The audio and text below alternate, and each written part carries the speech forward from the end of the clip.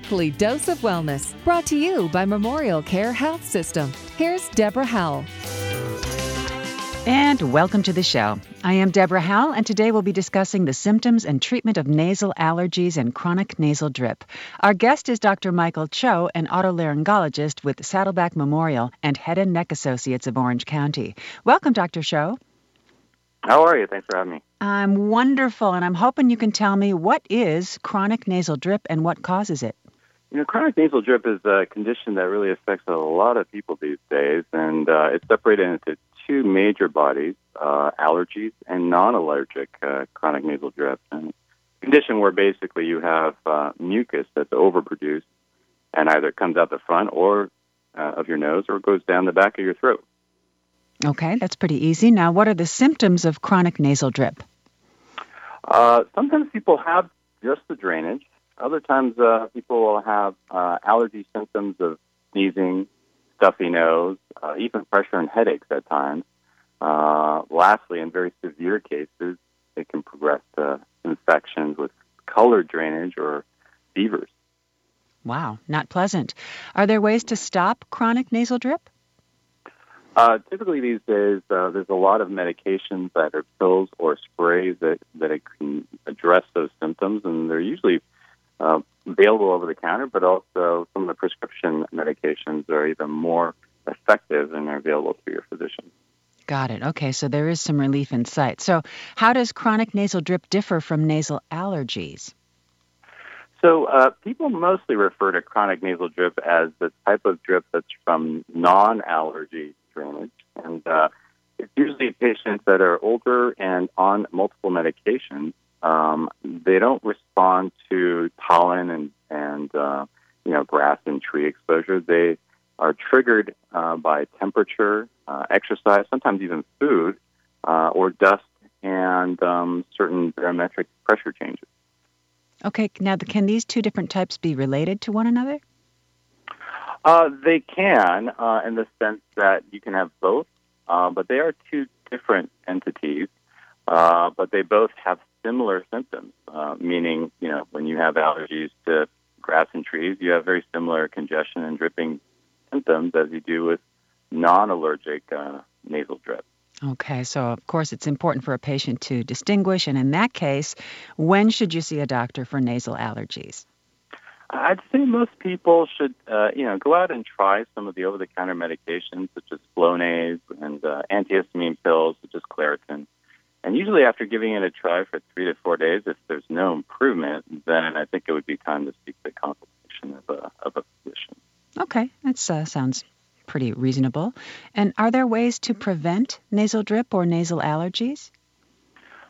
Chronic nasal drip, the non-allergic type, can be prevented if you remain indoors and avoid major temperature changes or avoid exercise, and those kinds of things are obviously not a good idea. So there's not very easy ways of preventing non-allergic nasal drip. Now, nasal allergies, usually exposure to grass and trees or dust mites and other allergens, can be prevented if you use a HEPA filter, you can keep your air conditioner on or the fan in your house running through filters that filter the house, and mattress covers that protect you from dust mites, and these sort of allergy-type preventative techniques. Got it. Okay. My mom always had a little drip on the end of her nose late in life. Is that postnasal drip, or is that something else? So that's the non-allergic type that so many people are afflicted by, and they see an allergist and try to get treated, and it doesn't work, and they give up. And so those are the non-allergic nasal drip, or the formal name is non-allergic rhinitis.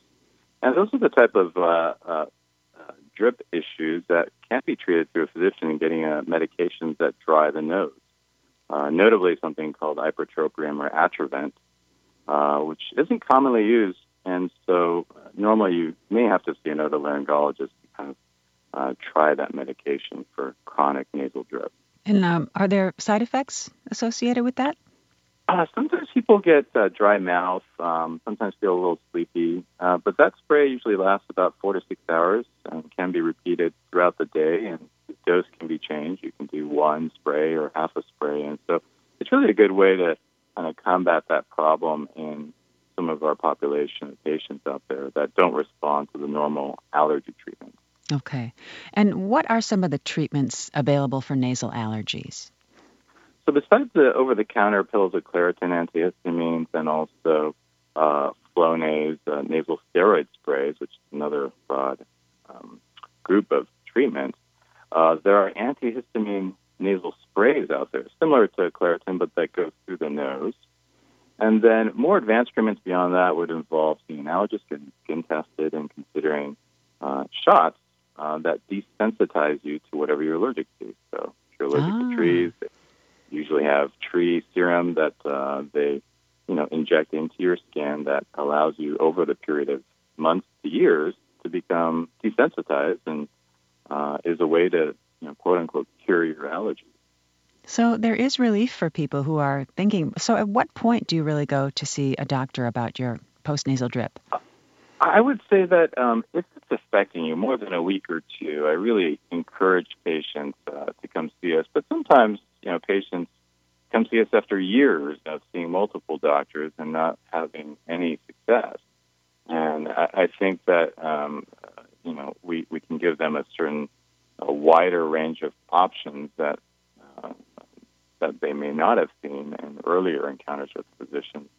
And so I would say anyone who has issues like this, they should come see an otolaryngologist and get evaluated or reevaluated in combination with an allergist. Tell us about some surgical options for people with extreme cases.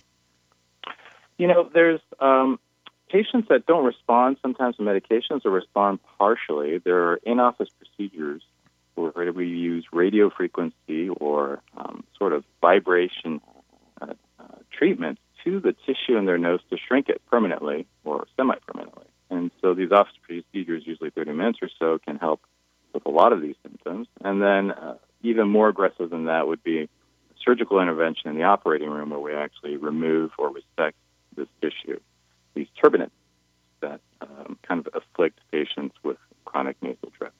As you said, a wide variety of options that we didn't used to have. Definitely. What would you say to a person suffering from postnasal drip in 2017? I would say that there are a line of new medications that are coming down the pipeline over the next year to 5 years, which are really exciting for patients.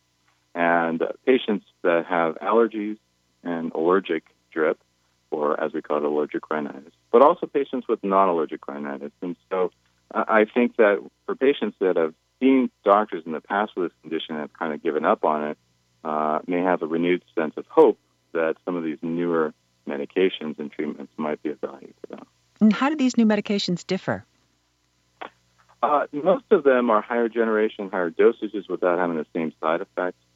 Some of them are completely different classes of medications that attack the inflammatory pathways that cause the cascade of symptoms of swelling and dripping and sneezing.